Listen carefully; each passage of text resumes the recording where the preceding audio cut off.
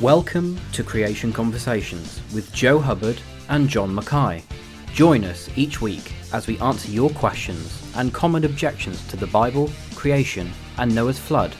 We hope you enjoy the show.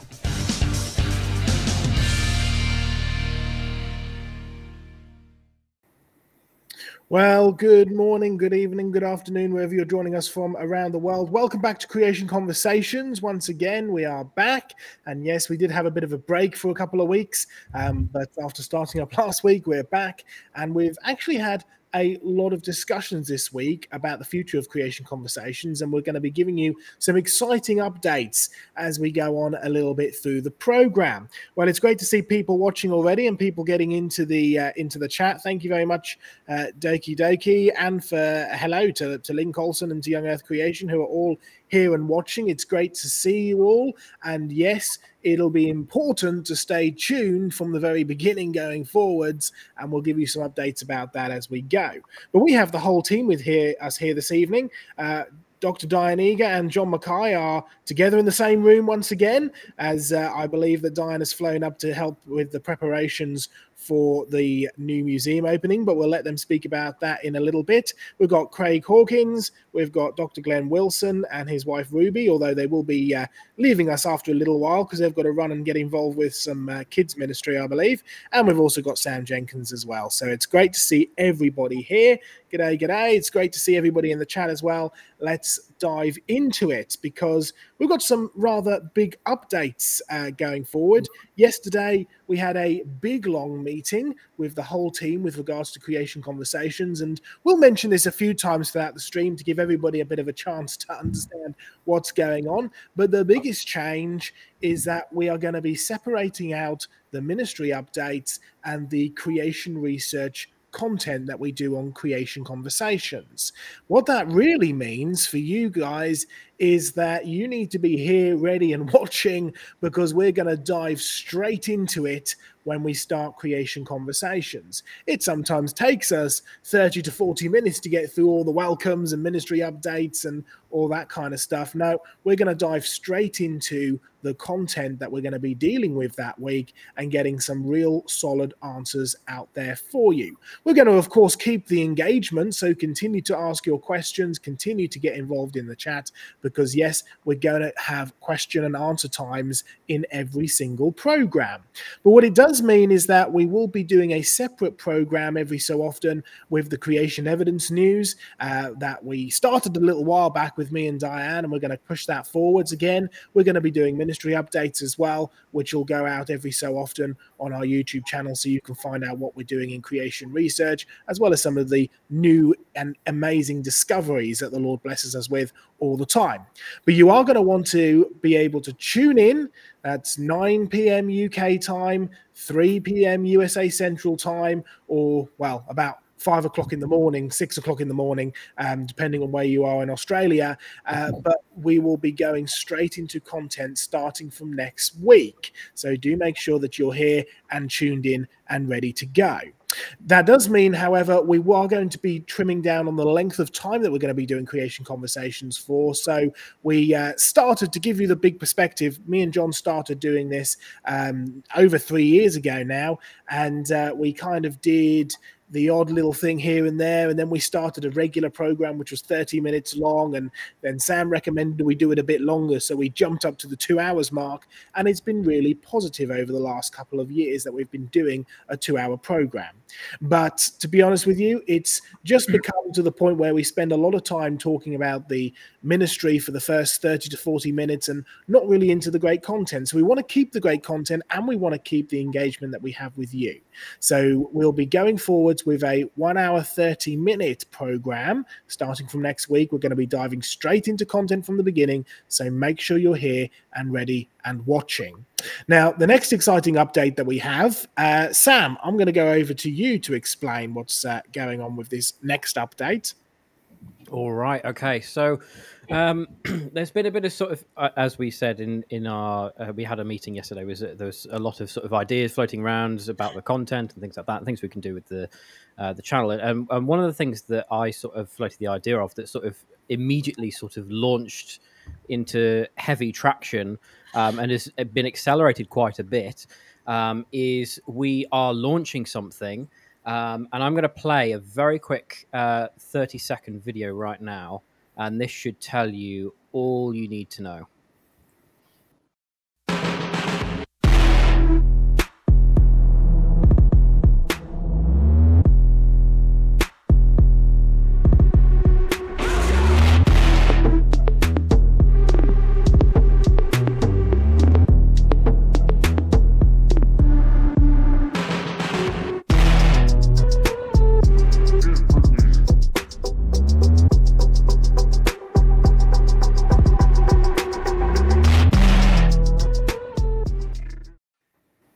Yes, that is right. We are launching a brand new TV channel called Creation Research TV.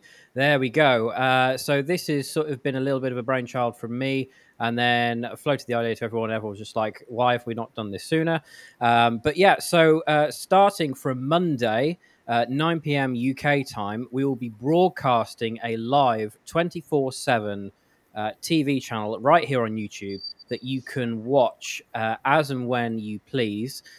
It'll have all kinds of things on there. It's going to have all of our creation research content. So we'll have some creation conversations on there. We're going to have some of the on the Rocks Cry Out series, some of our documentaries as well, the trips around the museum series. There's a whole bunch of plethora of content coming out. So you really don't want to miss this. This is a big thing for our channel, and I'm super excited.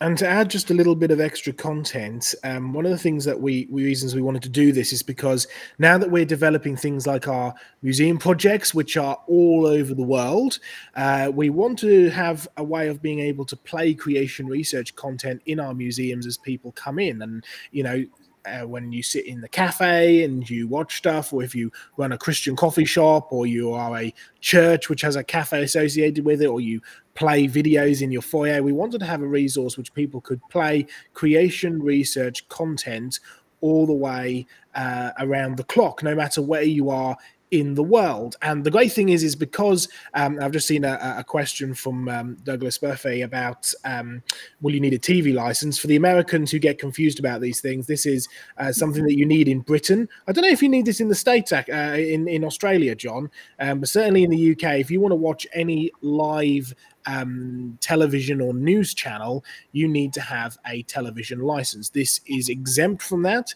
It is not a news channel. It is content that we've created. And so going out on YouTube by content that we've created, live just means that it plays as if it was a TV channel. So you do not need a TV license in this country to be able to watch it. And I don't think you need TV licenses, certainly in the States. I'm not sure about Australia, but it would apply the same kind of rules. So no, you don't need a TV license. But I mean, Glenn, we were at your church not too long back, and you have television that's playing in the foyer all the time. Yes, I thought this would be excellent for it. Yeah. It would be great content they could play during the day as well as before services. Absolutely. So it's great to be able to have all of that content out there 24/7, so you can just tune in and watch it. You can leave it playing on at the background. It's going to be better TV than most of what's on the BBC these days anyway. Speaking of the BBC, very briefly, we came across a rather interesting video that I found in the archives of the Creation Research Centre. John, do you just want to briefly mention what this video is and what we're going to be doing with it? Sure. And by the way, you don't need a TV license in Australia anymore. There you go. So that's good. And the museum will be looking forward to tuning in so that it can be constantly accessed at our museums around the planet as well. So thank you, Sam, and for all who put this together. But in terms of the BBC, as we were leading up to Darwin's anniversary, you know, way back in the early 2000s, etc., I was asked to do a program on the BBC on a very prominent, almost investigative journalism, critical journalism, with a very prominent interviewer. And the interesting thing was he was noted for being an attack journalist. He'd go straight into the subject, straight into you, try and expose your weaknesses, etc. And the good news is, after about 5 minutes, when I just gently answered his questions, his whole attack just sort of subsided and almost gave me the entire program after that. And it ended up being not only a program that was viewed by 25 million people around the world, it was absolutely spectacular. But the funny thing happened was, after I left that program, I was told by the manager as I was walking out of the building, I would never again be invited to the BBC. That's the price of success. And he has stuck with that. But also, any evidence that I ever was on Hard Talk has totally disappeared from the BBC. So unfortunately for them, we've now found a copy in our archives, haven't we, Joe? We have indeed. The great thing about the BBC is when you go onto their channel, if you're being interviewed or you participate in a show or something like that, they will provide you with a hard copy, the raw footage hard copy of all of your content. It's part of the, the license to use your image kind of thing laws that we have here in the UK. They have to provide this for you for your use. So we have hold of that, and that's great. We're going to do a special Creation Conversations all about that program, some of the background to it. We're going to show the program during Creation Conversations and have a bit of discussion afterwards. It's a great program. Stay tuned because we're going to get all this scheduled in the next day or so.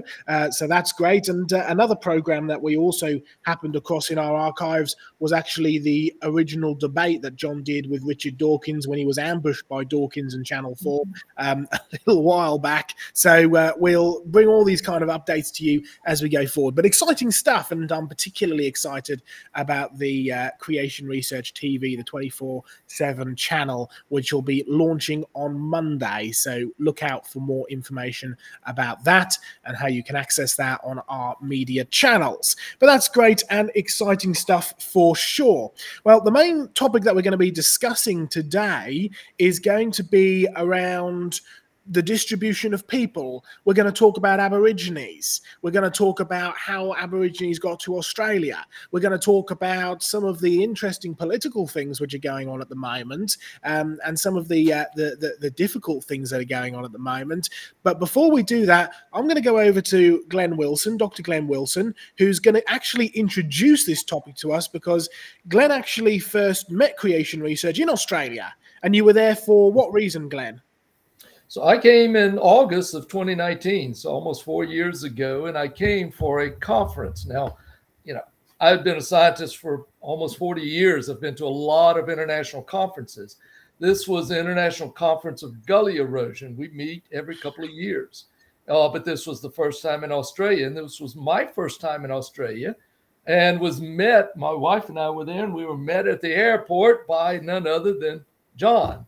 Surprised us, and spent a couple of days with John. Then we drove on. No, we were going to drive, and he convinced us to fly.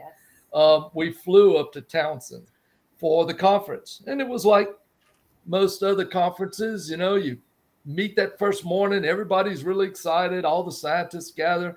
There were scientists from all over the world, and like I said, I've been to these meetings all over the world, but the beginning of this one caught me by surprise. It wasn't like other meetings. The host got up there to welcome us, and if I remember right, one of the first things he said was, "Welcome to Australia." He says, "This isn't our country. This is the Aborigines' country. They've granted us permission to meet here." And then he turned it over to a tribal member to welcome us. Now, like I said, I've been to many meetings. I'd never heard that before, and I think me and several others were kind of looking around like I thought we were in Australia. This was not expected, especially, in America. I've been to many tribal Native American lands, never experienced anything like this. So, John, I'm interested in this subject. I wish we could stay here today to hear it all. That's great. We understand that you're rushing away to a VBS, a Bible yes. sort of school. So may the Lord bless you and keep you. But right at this moment, starting about 15 minutes ago, the builders started on one of our Aboriginal rooms at the new museum. Commercial, of course. We have our grand opening of our next display next Saturday and Sunday. It's already pretty well booked out. So looking forward to seeing you Southeast Queenslanders.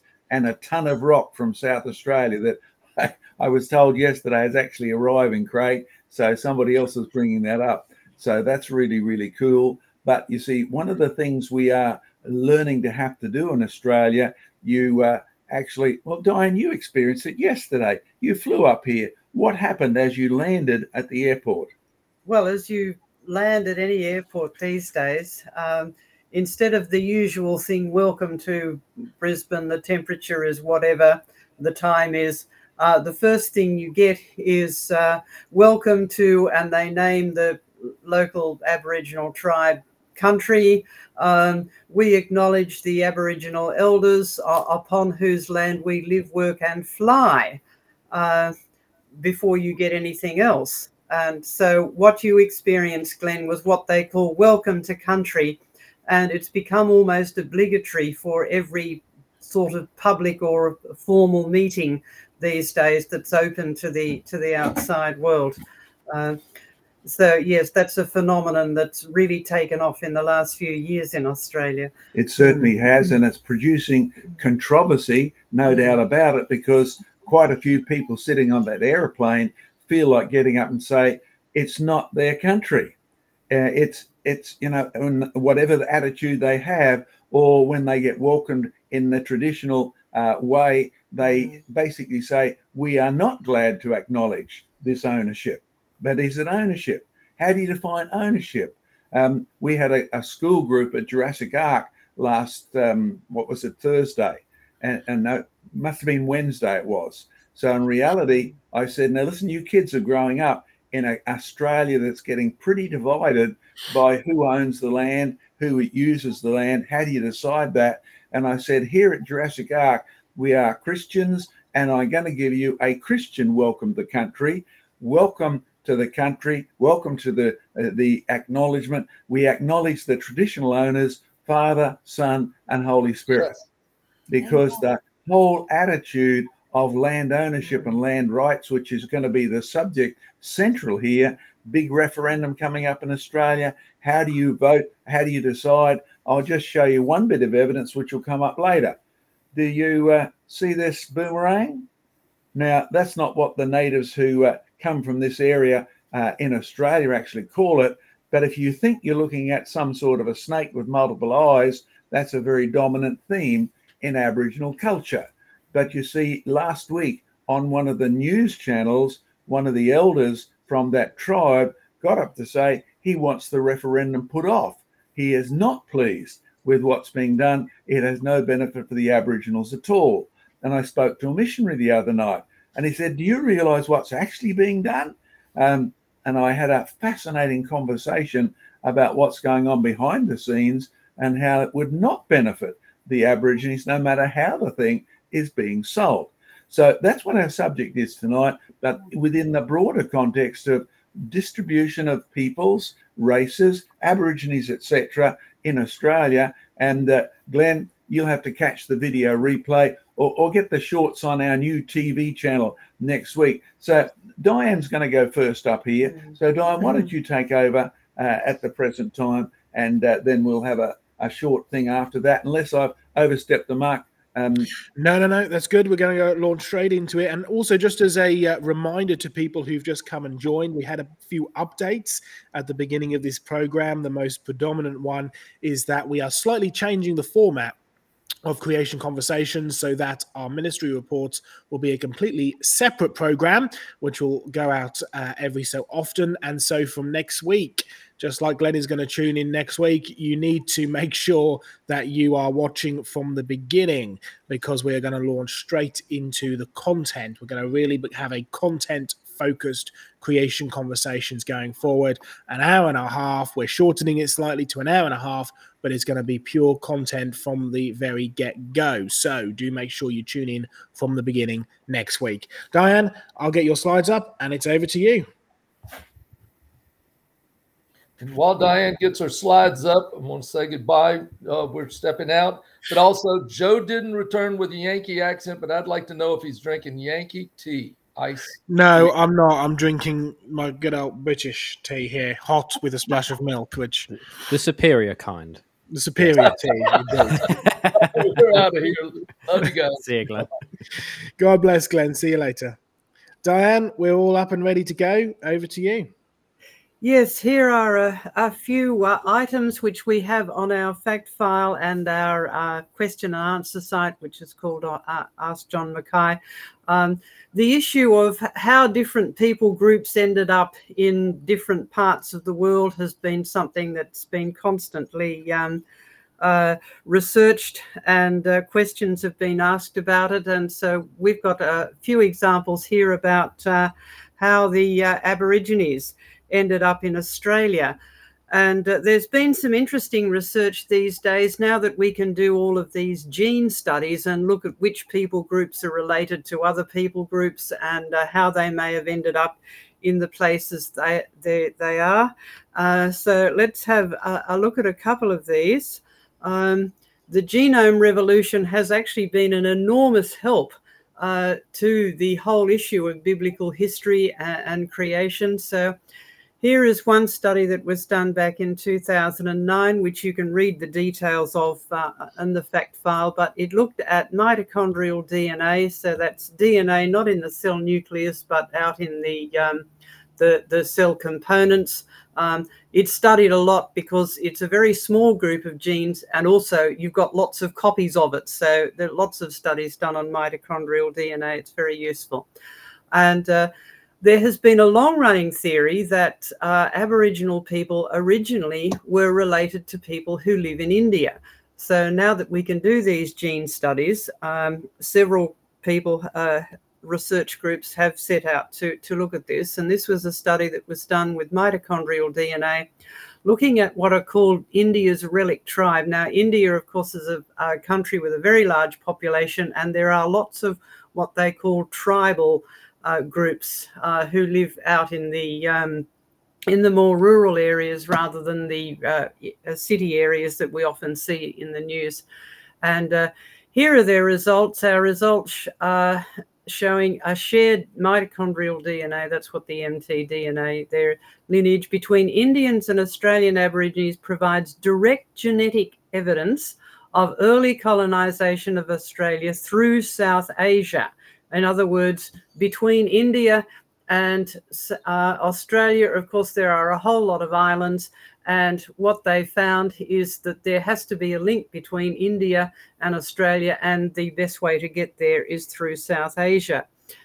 And this is a further study. Now, the interesting thing about that 2009 study is that in terms of the lifespan or the age of the when did this migration happen, they went for the long time ago, the 40,000 years that's in the news everywhere here and in the popular press.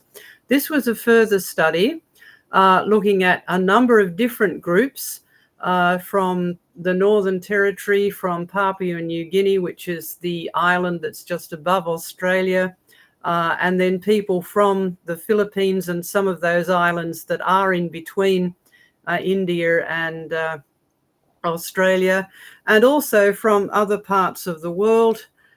And what they found was that there was genetic mixing between India and Northern Australian populations. And because this was involved a lot more genes, they calculated how many generations ago this may have happened. And they came up with the answer of 141 and calculated 141 generations, right? And then relating that with various assumptions we must add as to how long each generation was. But they came up with an answer of how long ago did this happen? Well, 4,230. So that's a lot different to the sort of 40 to 65,000 years ago that gets thrown around in the popular press these days. Now, another interesting study that came up with a similar answer is not in people, but in dogs. Now, in Australia, we have dogs called dingoes. They are wild dogs, but they can breed with domestic dogs. And a lot of the farmers have, I know some people who actually had a dingo crossbreed. My friends came from central Queensland on the land there. And quite often the dingoes will breed with the farm dogs. So they can breed with the domestic dogs and produce fertile offspring. So there has been a bit of an argument as to whether we should classify dingoes as a separate species. But because they can breed with the domestic dogs and produce fertile offspring, they're very clearly the same species. And this was a study of the dog genes that was part of this debate that was going on as to how to classify the dingoes. And some scientists from the Australian Museum actually came up with this conclusion, that they were a feral population. Now, feral usually refers to animals that were domesticated and then have gone wild. So the dingoes were described as a feral population of an ancient breed of domestic dog that was brought to Australia by humans about 4,000 years ago. Now, as dogs are often associated with humans, maybe that's another clue as to how long the Aborigines have actually been here. So how would they get from India to Australia? There's an awful lot of ocean between India and Australia now, but we have to remember that the sea levels have changed in the past, and even the evolutionists who want the very long ages for the age of the Earth and the age of humanity will admit that in the past sea levels have been lower, especially associated with the Ice Age. So if you look at this map, which includes how deep the oceans are, those lighter areas around the islands and around the main continent of Australia, there are the continental shelves where the sea is a lot shallower. So that if the sea levels goes down, actually the size of Australia increases. It's already pretty big, but it increases by a significant amount. And a lot of those islands would have actually been joined up or separated by a lot smaller distances. So in times when the sea levels are lower, getting from India to Australia is not nearly as difficult as it is now if you were going by sea. And the idea that people lived and travelled over what is now the bottom of the sea is regularly confirmed when people trawl up various artefacts. This doesn't only happen in Australia, it certainly happens around Europe, in the North Sea and places like that. But this was a recent study that we wrote up in our fact file that you can look up. Hundreds of stone tools and grinding sites at 2 sites on the seabed near the Dampier Archipelago. So that's off Western Australia. They found lots and lots of these stone tools and artefacts, and we've got the reference to that original study if you'd like to go and look at it. But there's certainly evidence that people lived, travelled, and communicated on these areas which are now under the sea, but were exposed areas of land in times of those lower sea levels. And that brings up another question, of course, which we won't deal with now. What do they think caused the sea levels to change back there 4,500 years ago? It certainly wasn't from people driving cars or generating electricity, but that's another issue. Anyway, moving on, another evidence that's put forward about, well, the Aborigines have been here for 40 to 60,000 years is their art. And there are various examples of people trying to date the art. Now, this is some typical rock art of Aboriginals. This is the sort of thing that most of the tourists would know about of Aboriginal rock art. There's lots of examples of this all over the country. It does have different styles, just like European art and any other sort of art does have different styles. Now, there are some pieces of rock art that are clearly not 40,000 years ago. What do you think this looks like? How about something like that? Yes, now there's been exploration into Australia for the last few hundred years, but certainly not 4,000 years and certainly not 40,000 years into Australia. And so those particular pictures can't be that old. And one of our colleagues who's an artist, Steve Cardno, who does a lot of our artwork, being an artist, he knows a bit about paint.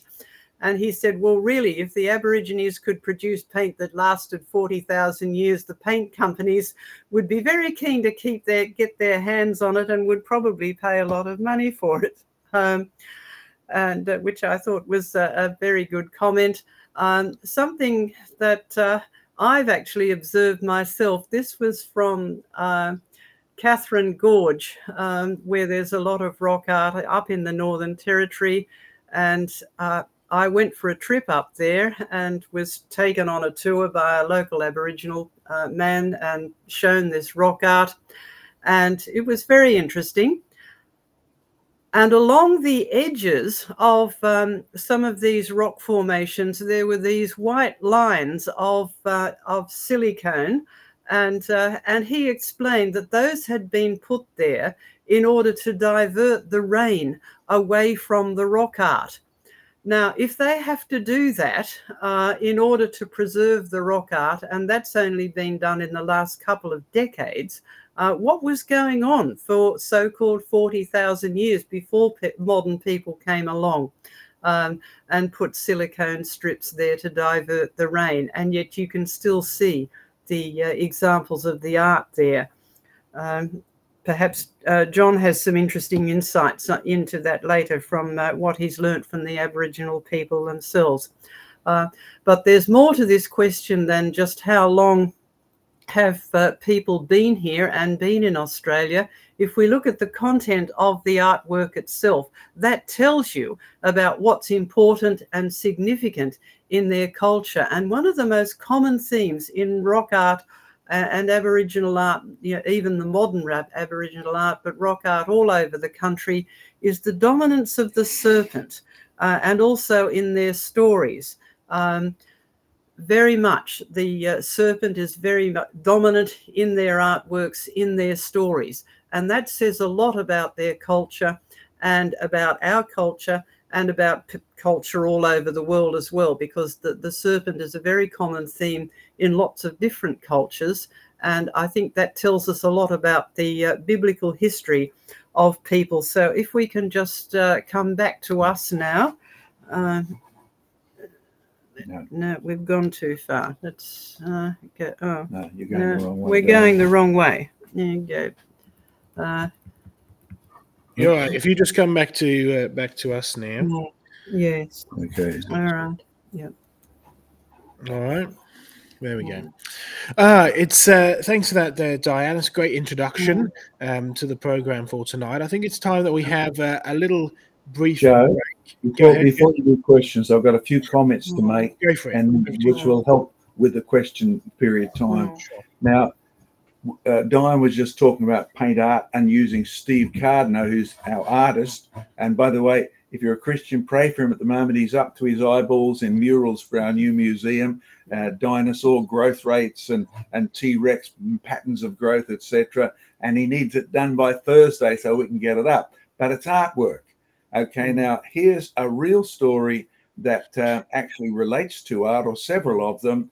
Number one, I have personally visited many of these caves like Diane has, but mine are not the tourist ones. Mine are the ones that have essentially historic value, but the tribe has abandoned the cave because there's either nobody from that tribe left in the area anymore, or they just lost interest. Okay, so two aspects. Many years ago, I came across an old man who introduced me to local Aboriginal culture just over the border in New South Wales and told me about the Three Brothers.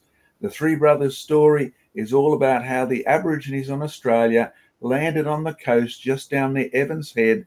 Then they actually migrated west, north and south. And there are three mountains that remind us of these three brothers: Middle Mountain, or Middle Brother, South Brother, North Brother. But on the entrance to one of them, there's a cave, and there's faint paintings of the three brothers. So I went up there. No, we didn't desecrate them. The reality is they were so faint because the old man says Well, the young people don't come and touch them up every year, because if you have clay on walls or whatever, and it's going to be subject to the weather, to the wind and all of that, it does not last 40,000 years. And he basically said what used to happen is that every year at the growing up ceremony, the sort of circumcision event, enter into the tribe, they would come to this cave, and then they would actually have to take part in updating the colours, etc. So number one, any fresh looking paint on the Aborigines is not 40,000 years old. Now, that's the historic episode. Secondly, when you look at that story, the Aborigines landed just further south than where I was with the cave. But the funny thing is, even Captain Cook noticed they had no sea-going vessels. So hence Diane's questions, how did they get here? The water level was lower. They actually lived on the way. They took a little while. And Captain Cook worried, where did they come from? How did they get here? Because he had to have a big sea-going vessel. So when you look at the artwork in the Northern Territory, it pictures the Europeans arriving in their big multi-masted things, and the painting is very realistic.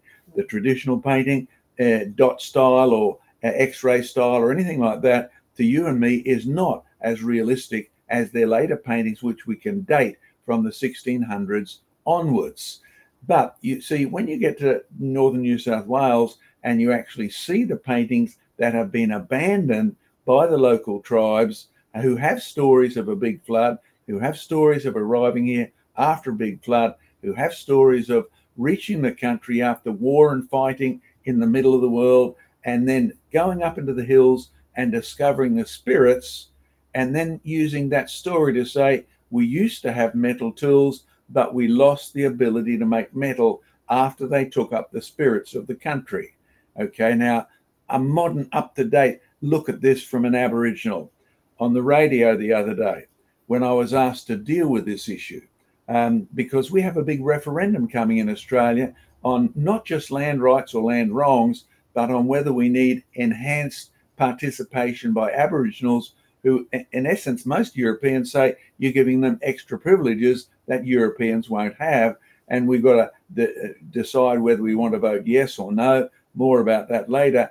But this man came on the program. He was from a place called Ararat in Victoria. Yes, you've just guessed it. Obviously, Christian biblical influence. Obviously, a story of Noah's flood. Obviously, relating to where did all the people come from. But he was sharing how he was doing a job not far away. And there was a cave nearby. And the anthropologists had found this cave, and they dated the paintings at 40,000 years. So obviously the Aborigines had arrived sometime before that. And those are the figures that are commonly tossed around, 40, 50, even 60 and 70, Diane. But he said there was an Aboriginal on the job with them, and the Aboriginal came up shaking his head and said, you know, boss, you white fellas are stupid. And they obviously got on well enough to insult each other. And he said, why?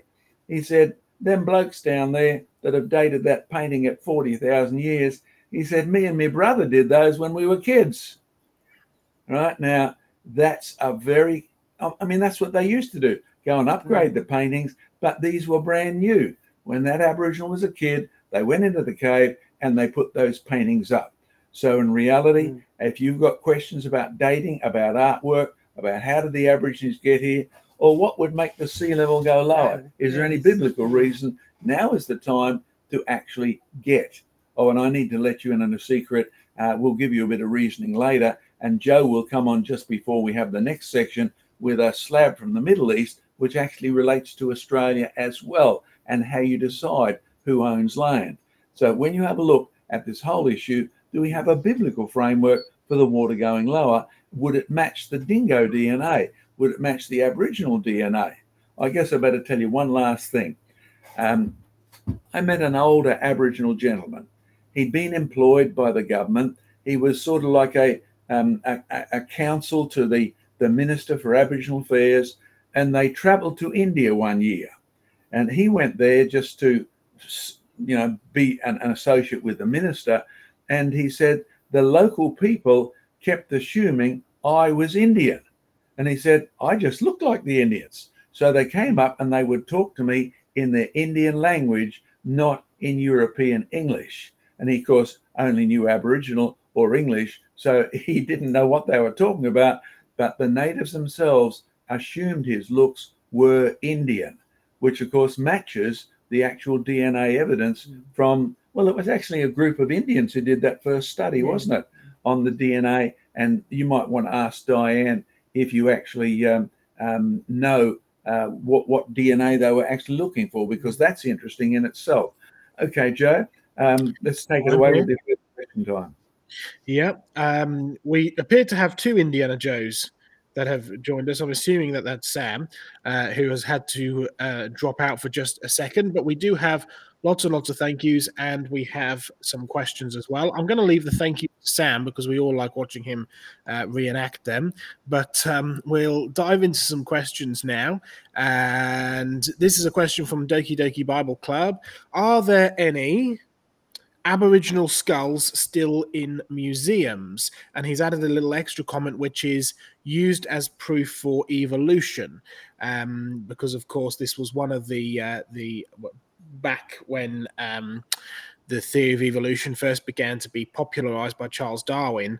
Australian Aborigines were believed to be less evolved, and their skulls were used as part of this proof. Many diagrams. But any comments on that? Are there any Aboriginal skulls still in museums used as proof for evolution? Craig, Diane? There was one returned, I think, from the British Museum to Australia just very recently. It was on the ABC radio a few weeks ago, as recent as that, I heard. There might have even been a Tasmanian Aboriginal, I think. So clearly they've been in museums up till very recently, and I suspect there's probably still a few around the world. Can't speak definitively on that, but they certainly were gathered as proof for evolution at the time. And I did hear an interview with an anthropologist in Victoria on one occasion, speaking of how after Darwin's publication in 1859, that the treatment of Aboriginals in southern Australia at least deteriorated, and that because they were viewed as sort of the lowest form of evolved life, they were being mistreated. So, obviously evolutionists have a different argument for that treatment now, but certainly it led to poor treatment and collection of skulls and things like that. Diane? Well, many years ago, I did visit the sort of back archives of an organisation called the Institute of Anatomy in Canberra, which is like a museum. This was the stuff that they had stored in the back rooms and the basements and things like that. They did have quite a number of Aboriginal bones there and Aboriginal skulls. I think since then, this was sort of over 20 years ago, those have been returned to the tribal elders where they've been able to track them down from historical records. But in terms of public display, no, not anymore. But there was in the past. It's certainly true. When I grew up, there was Aboriginal stuff on public display, which the Aborigines would never have displayed, because some of you who live in Australia may have noticed warnings on some of our almost Indigenous television, where we get channels. There's a native Indigenous channel, and if it's a history program, they will warn you that viewers may be offended by the appearance of currently deceased people. Right now, once you have a look at Aboriginal history, you get amazed by the fact that in their schedule, there's either now or there's the dream time. Now, if you're European, you've got a big influence of Greek history, Hebrew history, etc. Thousands of years of Europeans adding things up and having a very distinct chronology from alpha to beta to gamma, or Adam right up to the present day. And you have cemeteries full of gravestones with names on. You have cathedrals stacked with Roman sarcophagus with dates and names and things like that. And we make a great thing about our ancestors, naming them, knowing them. You have church Bibles with vast lists of people. Now, that is absolutely foreign to Aboriginal culture. There's either now or there's the dream time. It becomes an issue if you get invited to an Aboriginal wedding. You turn up on Saturday at 10 a.m. when you've been invited to a 10 a.m. wedding. It may not take place for a week, right? and if you go home and don't stay, you think, this is crazy. No, they have no emphasis on time like you and I in the Western world do, because we've been so influenced by Christianity, which says, teach us, O Lord, to number our days, which are so few. It is God who has given time. God's the controller of time, and time actually matters. But in Aboriginal culture, once you become deceased, you are eliminated, right? So when you track down a skull, you don't track down to a person or even to a family. You might be able to do that with DNA, etc., but it's tracked down basically to a tribal district. That's the best you can actually do. So like Craig, like Diane, I'm sure there is stuff stacked around the world that has not been returned and probably never will be. But in reality, the actual Darwinian attitude you have to come to grips with, Darwin is on track record as regarding Aborigines as the bottom of the pile, primitive people, and really way down there intellectually, Stone Age, etc. He really is on record as saying that, and it reflected his attitude. But don't blame him for all of that, because much European culture of people depended on where they were in their sort of social status of advancement, whether they were, fancy tools or low tools. So we Europeans were up there, Aborigines with stone tools were down there, but they maybe had a different reason. That is that as we left Babel, things went downhill. So we'll come across all of those later on. And next question, probably, Joe. Well, it's interesting, just very briefly, part of the research that I'm doing in looking for the history of evolution, we came across a book that is out of print, right? It was published back in the 1800s, but we managed to get a copy of a reprint of it. And the title is The Negro, Made in the Image of God or the Image of an Ape, right? And the whole program of this is, are dark-skinned people, are indigenous people, are Aboriginal people made in the image of God, or are, as in descended from Adam, or are they made in the image of an ape? Are they evolved apes?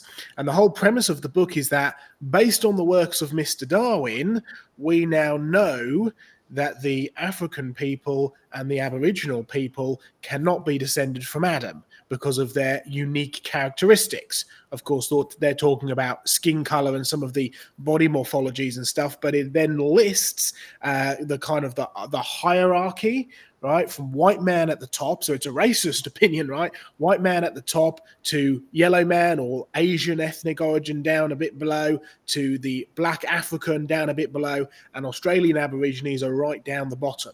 So this is real social history, right, that you can go, and we've got the books that you can see. This is what people believed. That's why it's so important to start from a biblical perspective, which is the good to bad to worse. It's so important to understand that all are created originally in the image of God. All are descended from Adam. It doesn't matter what color your skin is. But you've got to start with that biblical perspective, because if you take, and these people were arguing or were trying to argue from a Christian perspective, right? But they had been influenced by the work of Charles Darwin and the many, many, many predecessors to him that had worked with the idea of evolution. And you end up with this very racist idea that white man is at the top, black man is at the bottom, and the Australian Aboriginals even duck in under that. And that's why you've now got this situation going on in Australia, which is really reverse racism in many ways. So we need to get back to that biblical picture for sure. Okay, next question, Joe. Next question. Are there any Aboriginal dinosaur petroglyphs? Is a question from Douglas. Are there any Aboriginal dinosaur petroglyphs? Okay, perhaps I'd better throw something in here. You will find Aboriginal representations of animals, particularly the ones in the Northern Territory, are usually very realistic. So you can distinguish the big birds, the emu. You can distinguish, animals like the dingo, and you can distinguish humans. Even though when you find what's called the Bradshaw art, it definitely seems to be a totally different style of art. But you can still tell if it's a woman or a man. or things like that. So far, we have some animals which are not recognisable on our current extant list in Australia. But I have personally not seen anything that looks like a dinosaur. How about you, Craig? No, I was going to say I'm not particularly familiar with any. Some people would argue that some of the pictures look like plesiosaurs, but they could be argued to be crocodiles. Diane? I haven't seen any examples. There are some examples which could have been the megafauna, which were giant mammals and giant birds, but not dinosaurs. And I've never seen anyone claim, actually, that Aborigines depicted dinosaurs. You have in the northwest of Western Australia, you have a whole series of dinosaur footprints. Now, we know that the Aborigines interpreted those footprints as giant emus, right? So when you look at their knowledge of some of the fossils that we would currently attribute to dinosaurs, in the absence of dinosaurs being here when they first arrived 4,000 or so years ago at the max, it would imply there were probably no dinosaurs left. The dinosaurs had disappeared. So that's the limit of our knowledge there. Perhaps one more, Joe. Yeah, we've got one more question all here and ready to go. And that is a question from Doki Doki, which says, what is the Aboriginal language like? Well, that's a really good question. And Dr. Alan Hall, who was our chief advisor and linguist, he was an Aboriginal linguist. He was a lecturer in language at universities. He received his Order of Australia, even as a Christian, right, for reconstructing place names, given all the clues that he had from the local environment, and many of the place names on the maps are Aboriginal language, but they are basically derived from a white man studying the language using analytical tools to rebuild the town names and things like that. And Dr. Alan Hall, I had many long conversations with him before he went to the Lord, and he's one of the guys who we feature in our Jesus in Genesis book, which we'd encourage you to pick up. I think it's available in many of our offices. But he's one of the guys who said, listen, there was probably up to 600 dialects of Aboriginal language and maybe 3 major subgroups of those. And so implicit in that is the Aborigines arriving from India in 3 separate groups, one through northwest Western Australia, where you find those tools on the seafloor. Interesting, nobody's asked us about that yet. I'll keep hammering that because it's interesting as to how the water would be lower in a biblical perspective. And when you have a think about, you get 3 different groups coming from India. It's the ones on the east coast who say they left the middle of the world after much war and fighting. The ones on the north say they walked here. So you've got 3 separate groups, and one of them, 1/3 of them, knew all about circumcision, right? So it would appear implicit that they left the Middle East after the days of Abraham. So it's intriguing to look. So there's no one single Aboriginal language.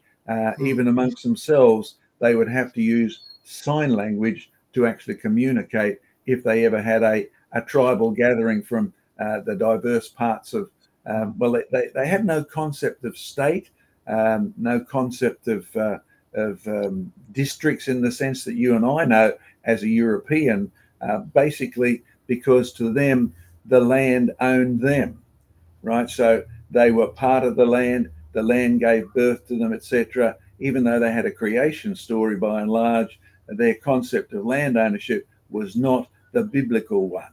And we'll talk about that as we come up. So that's probably as much as we can say at the moment. Can I just add one thing to that? I met some West Papuan missionaries at the museum last week, and they were suggesting that some of the Negroid features that are in the Aboriginals and the Melanesian Islanders may have come from slaves that were being used to operate the ships of Solomon and the seafarers that travelled for, the Bible says, for more than 3 years at a time, and went to places like, it mentions Ophir, which no one really knows where that is, but is suggested to be India because of some of the the items that they brought back. But and there might have been shipwrecks, and some of them were left off on islands or whatever, and populated from there. So they would know about circumcision, for example. But that's obviously a speculative theory, but it was quite an interesting one to hear. It is, because Dr. Alan Hall directed my attention to a photograph from the 1930s of the little people here in Australia, right? And most of the Aboriginal groups, because I've got the advantage of having worked over much of Australia, interacted with Aborigines since I was a young person, and they all had stories about little people, but mostly it was somewhere else. Mostly it was over the valley. Mostly it was somewhere else. But here was a picture taken in the early 1900s of a European, obviously normal size, but with a group of Aboriginal pygmies. That's all you could say to describe them. So I think there's significant evidence to back up that concept that Papua New Guineans had, whether they just migrated across in the end from Papua New Guinea, because you can still almost row your boat over there. It's such a short distance, even today, shorter than the distance between England and France, I believe. So you'll find that that's a very, very feasible concept. Even if we can't prove it today, the pictures exist of those little people here in Australia. As one of the waves, because there was, as you said, at least 3 waves. And John Osgood talks about this, that one of the waves may have come later and the others earlier by land. Yeah, agreed. Very good. Okay, would you like to actually sorry? Say again, sorry? I said, would you like to actually get your bit of evidence that we need to bring in at the moment on the distribution of races? I can indeed. I've got it all set up here, and I'll bring it up. But before we do that, just a few quick thank yous. Sam, if you'd like to cover that while I pull up the details over here. Absolutely. We've got Doki Doki coming in with $1.99 US buckaroos, a thumbs up. Thank you so much, Doki. And then coming up again, we've got Doki Doki coming in with another $1.99 US buckaroos, coming soon, surrounded by yellow stars.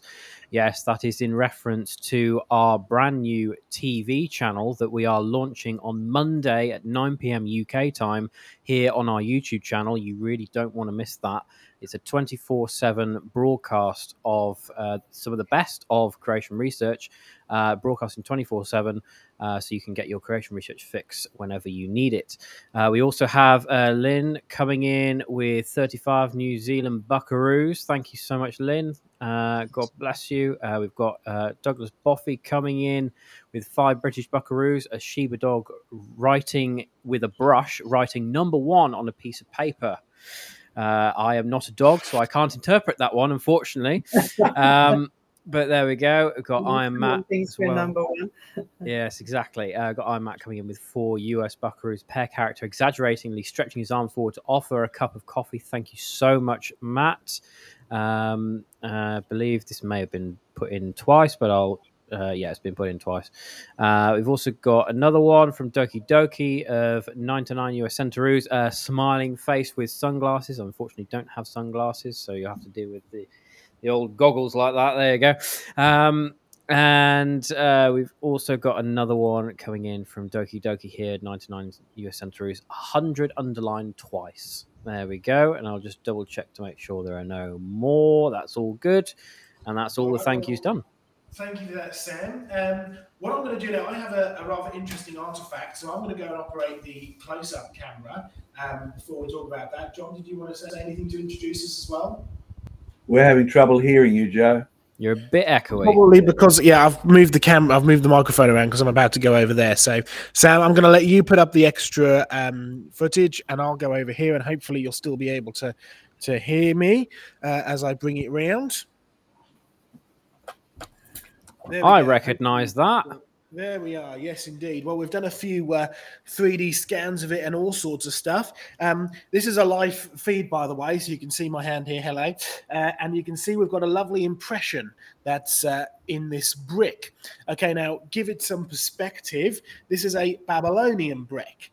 The history of it is quite interesting. It was collected in the 1930s by the Reverend Leonard Pearson, back when it was perfectly legal to go and pick up random things from Iraq and bring them back to England, seeing as it was still part of the British Empire. But we've got this rather brilliant and detailed inscription. Now, the great thing about this is that it was actually donated to the British Museum on loan for a number of years until about 1970, when Leonard Pearson took it back into his private collection, and there it basically stayed in his estate until we were able to then acquire it. So it's got a long and varied history, but while it was actually in the British Museum, it did end up getting translated. So you can see the inscription here, and actually here is the British Museum's translation of it. So if we get up nice and close so you can actually see what we're dealing with here. There's the British Museum details, right? You can see the room of writing. Now, as we go down, you can see we've got two lines of text. We have this line of text at the top here, the squiggly wiggly bits, and then we have some English letters. Now, the top line is the actual inscription copied out. The line below that, the English letters, is the transliteration. The transliteration is literally the Arcadian language, because this is cuneiform, right, which is the written version of the Arcadian language put into English letters. And it doesn't make much sense. I mean, you could try to pronounce some of this. Nabu, Kudu, well, it doesn't really make much sense at all. But that's okay, because as we go down the page, you can see that we're now actually getting to the translation. Now, not only is it in British or English writing, English letters, but it actually makes some sense. It is actually translated. What does it say? Nebuchadnezzar, king of Babylon, who provides for Esquila and Izida, the eldest son of Nabopolassar, king of Babylon, am I. Now, this am I, and you can see it's actually referenced here in the British Museum. This last phrase, am I, is omitted from many of the bricks. This little am I bit here is actually very, very important. Why is that the case? Well, what you'll find is that for many, many years, various scholars, biblical scholars, really claimed that there's no way that the book of Daniel could have been written at the time that it was supposed to have been written, simply because, and let me just come back here to me now so you can see me, simply because it refers to King Nebuchadnezzar in the first person. Let me give you an example of this, because we'll pull up a Bible verse here and just run through some of the details that we're talking about. Here it is just here. Let me just share my screen very quickly. So in Daniel chapter 4, you'll find it talks about the prayer of Nebuchadnezzar. Bit of historical context. Nebuchadnezzar comes out and boasts that he is the greatest king of all time. And to be fair, he probably was. But he goes one step further than that. He claims that he is a supreme God. And the one true God, the God of Israel, the Holy One of Israel, as it's referred to in the book of Isaiah and Jeremiah, he says, no, you're not the greatest God of all time, or the greatest king. You're going to go a bit mad, and your hair's going to grow out, and your fingernails are going to grow out, and you're going to go out and eat grass. And, Nebuchadnezzar went a bit wild, a bit mad. The madness of Nebuchadnezzar, as it became known as. By the end of that experience, Nebuchadnezzar said, you know what, I might not be the greatest God of all time. There's a much greater one even than I. And he recorded the prayer of Nebuchadnezzar, which is recorded in Daniel chapter 4. Look at what it says in Daniel chapter 4, verse 37. Now I, Nebuchadnezzar, am praising and exalting and glorifying the King of heavens, because all his works are truth and his ways are just, and because he is able to humiliate those who are walking in pride. Interesting words from a pagan king. But then if you had gone through the same experience that Nebuchadnezzar had been through, I suspect you might say something similar.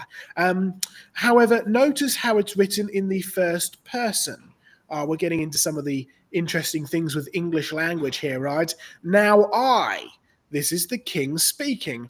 I, Nebuchadnezzar, I am. Now, for many years, biblical scholars said there's no way that this could have been written at the time that it was supposed to have been written, because no scribe would dare write down the words, I, Nebuchadnezzar. It would be blasphemy. It'd be a bit like me going, I, God, say this. No, the one true God says it. And so really what they said is that you can't trust the Bible. Then a little while later, they started discovering things like this Babylonian brick, which does refer to the king in the first person. Interesting piece of evidence. It turns out that the scholars were half right. Scribes wouldn't write down I am Nebuchadnezzar. So whenever you see reference to the first person, to King Nebuchadnezzar or any of the Babylonian kings, you'll find that it's the king himself who wrote it. It's the king himself who actually stamped it. So number one, you can trust the Bible. This is an accurate record of what the king actually declared himself and stamped and wrote down, just like he stamped and wrote down our foundation brick. The I am is very significant, and even the British Museum recognize this because the king's signatures are rarely signed with such a double confirmation that it was actually the king himself who authorized this statement. So it's now an excellent piece of evidence that the biblical book of Daniel, where King Nebuchadnezzar wrote the official tablet stating, I am King Nebuchadnezzar, and I say this, the King of heaven is greater than I. So interesting piece of biblical evidence. Interesting importance that the archaeological evidence really does confirm that the biblical record is consistent and the Bible can be trusted. Now, this is all amazing, and we've spoken about this a number of times before, but John, I'm going to go back to you now, because what on earth has this got to do with the Australian Aboriginals? Yes, good question, because the whole issue at stake here at the moment, as Glenn found, why on earth are we being told the university is running on Aboriginal permission, on time, on land, etc.? How do you decide who owns the land? What are the rules? Why did the British think when they came here there was nobody working the land, therefore there was no real land ownership, and Captain Cook stood on the beach, shoved a pole in the ground and said, I acknowledge that this is our land now, we've claimed it in the name of. How did that work? What was Aboriginal ownership? Because we are being asked to run a big vote, isn't it, Diane? A referendum, which is the most serious type change to our constitution, on the basis of, do you accept the Aboriginals have these rights? Do you accept the Europeans have these rights? Now, I've been enough in the western parts of Queensland to note that when you make rules that favour one group as opposed to the other, the inevitable result is envy, jealousy, etc. In one town particularly, where they voted to actually, this is the Federals groups who voted to actually give the Aboriginals free bus transport and the Europeans had to pay for it. A simple little thing, man, did that cause chaos, because what right do you have to get free bus tickets, whereas we have to pay for them? So you have to be very careful when you're making rules about how you want to run your country. How do you decide who does own the land? Now, I'll throw in a few things before I get back to Joseph's thing, because I want to start my section with a Bible reading before we have a look at some boomerangs and before we actually have some pictures from me, and then we'll have our next question time. Number one, Indigenous. I've reached a conclusion about Indigenous by asking this question. I was born in Australia. Am I a European? Am I a foreigner? Am I Indigenous? How do you decide who's Indigenous? So let me be provocative. Point number one, if your dad came from Europe or China or wherever, if you're born in Australia, you're technically Indigenous. Otherwise, you have to say, how long did the Aborigines have to be here before they were Indigenous? And nobody wants to answer that question. Were they here first, therefore that makes them Indigenous? Well, I'm here first in my life. I'm the first member of my dad's family to be here, born here. I'm Indigenous. How do you make rules like this? Or is it just for arbitrary politics? When it comes to the Aboriginals, that they've provably come from India. All of our evidence shows us that, so they are not actually locally born Australians. You get some of them now saying, oh, the biblical story is not relevant to us because we were created in Australia. I'm sorry, the genetics doesn't back that up at all. You do not come traditionally from Australia. You are migrants. You are boat people if you came by boat like we did, right? Well, my dad actually, he arrived by boat because in his day, the big planes didn't fly internationally. So we are boat people. and many of the newer groups that have come to Australia, escaping the Middle East, escaping, Nebuchadnezzar's old country and all of those places, they're boat people as well. But then again, we were all boat people in Noah's day. Okay, what's this got to do with Joe reading a thing about Nebuchadnezzar? Let me tell you. You see, how do you decide the rules on who owns the land? I'll tell you what Nebuchadnezzar had to learn. This is from Daniel chapter 4 also, where Daniel, who's got a fair reputation as a dream interpreter, right? He's now high up in the opinion of the king as someone you can go to get your dreams interpreted. Nebuchadnezzar has a dream. Daniel figures out what it is because God is with him.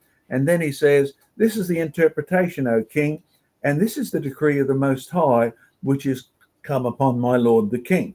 Now, Daniel's a pretty aggressive speaker, preacher, teacher, call it what you look.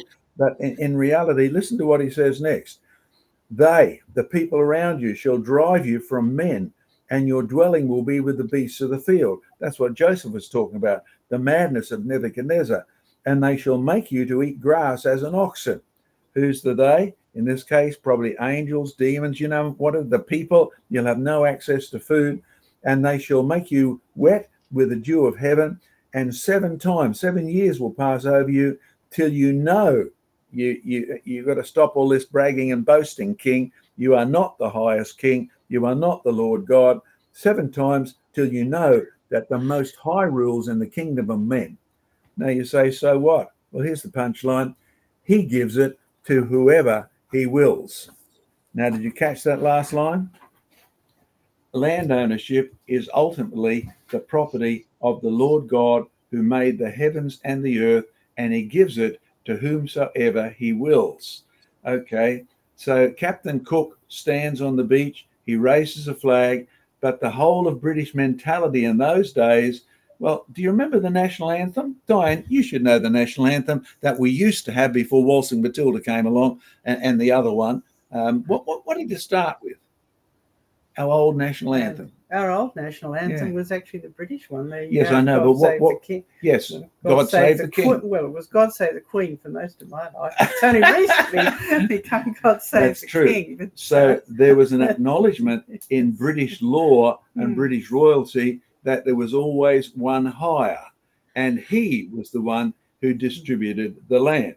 Now, regardless of whether the kings abused that privilege or the nobles benefited from it to the cost of the laity, whatever, there was still an acknowledgement. I'm reading a biography at the moment of Lord Nelson. Do you remember Horatio Nelson? And a really famous sailor and admiral in the history of the British Navy, that they included there one of his first reports as he's moving up the chain. Marvelous fighter, bit of a non-disciplinarian. He chose to ignore orders when he thought they were stupid or they didn't suit him. But he got so many victories, basically the Admiralty had to cave in and listen to the guy. But the funny thing is, despite his bad reputation with Lady Emma and a few other things going around the edges, he begins his first report, which really is referenced and it's there intact. He basically acknowledges God who blesses man and gives him victory. Right now, this is almost, you and I would say, a military captain who's doing his own thing, but yet he's saying, look, there is one higher than me, and he has chosen me to bring victory. Doesn't say he's a Christian, doesn't say he's a believer. He's almost like where King Nebuchadnezzar got to, I acknowledge that there is one higher than me, and God is who it is. So Daniel writes to King Nebuchadnezzar and says, Nebuchadnezzar, you will be humbled by the Lord God who owns the land and gives it to whoever he pleases.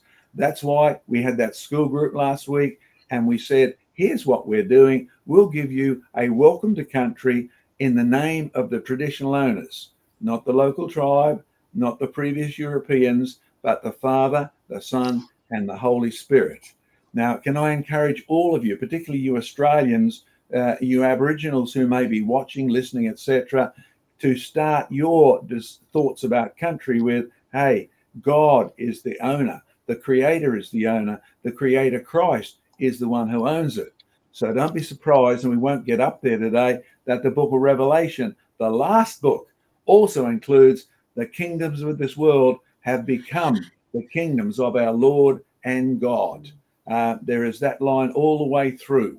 So when we look at a biblical perspective of ownership, on top of that, you can look at the history of each group. And one thing you never find is God acknowledging you were there first, so it must belong to you. Did you catch what I just said? Because that's swapped over to be the basis. Hey, we were here 10,000 years, 40,000 years, 60,000 years, 70,000 years. It must be ours. Now, God never acknowledges any such claim, whether it be by the British, the Europeans, by the Russians. It has no claim in God's perspective at all. He is the one who raises up King Nebuchadnezzar, and then he takes him down a peg or two. And then he alone, you say, what right did he have to get the throne back? The answer is none. He never had any right in the first place. God chooses to put him there. And I suspect one reason is so Daniel would be raised up and you and I could see what godliness was all about. So you want to sort out this issue? Perhaps I'd better help you a bit. My experience with Aborigines and talking to them over the recent times, I'm going to vote no. And now that's not a creation research policy. That's just where I've got to. And I have to tell you that so you know what's coming.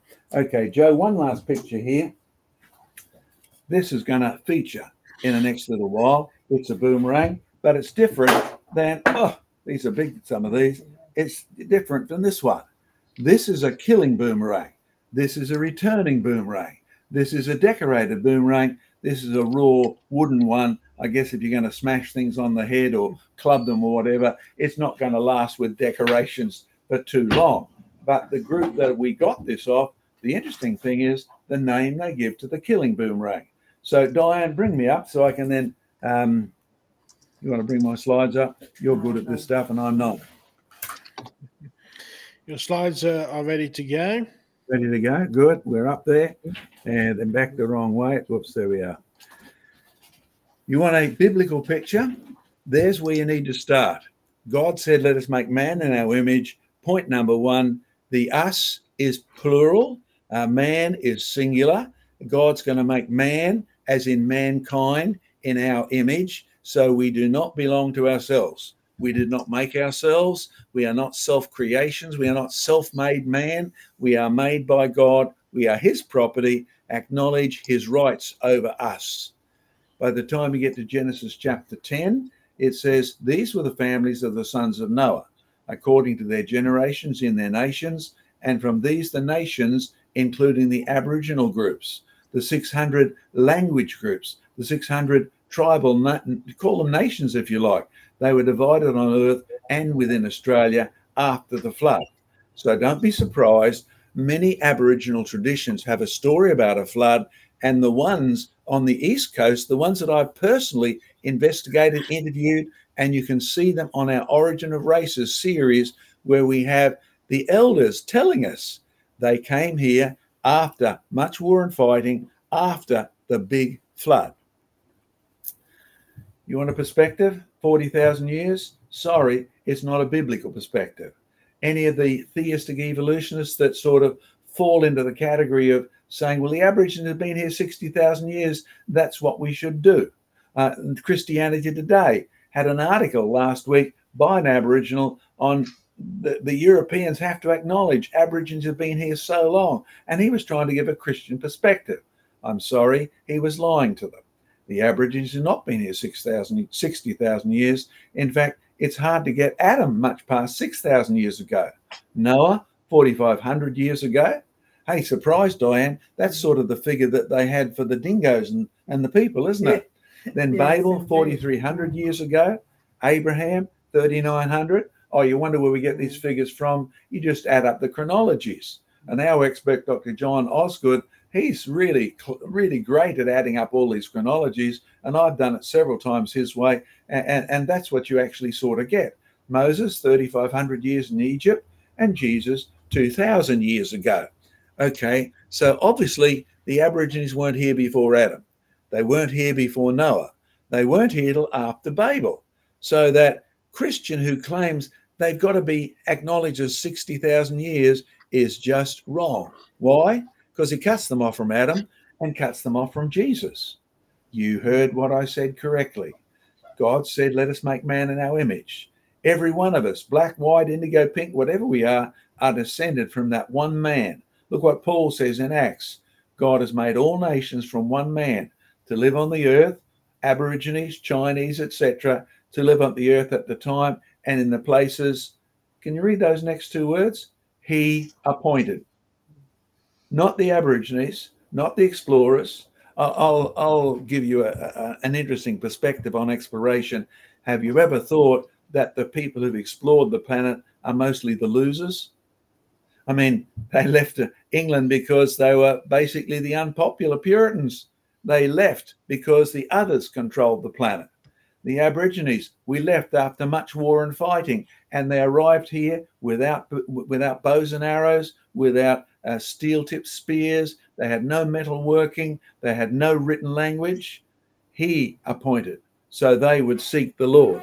So you and I who are watching tonight, you live exactly where you are, not just because your dad migrated from Scotland, but he came here so that I would personally seek the Lord. There's the biblical perspective. Created perfection. Yes, I know we're sometimes unpopular for reminding Christians that is how history has gone. I will be very, very blessed if I get to be over 100. Most of us, men particularly, are really pushing it to get past 80. And in fact, women get a few years longer, don't they, Diane, on average? But even that's changing as more and more women join the workforce. But Adam, he lived for 930 years. Noah lived for 969. No, Noah's, what's Noah? 950. That's right. But ever since then, we've gone down, down, down. And the Aborigines in Australia, traditionally, well, very few of them, 300,000 to 400,000, it's estimated minimum, 600,000 maximum.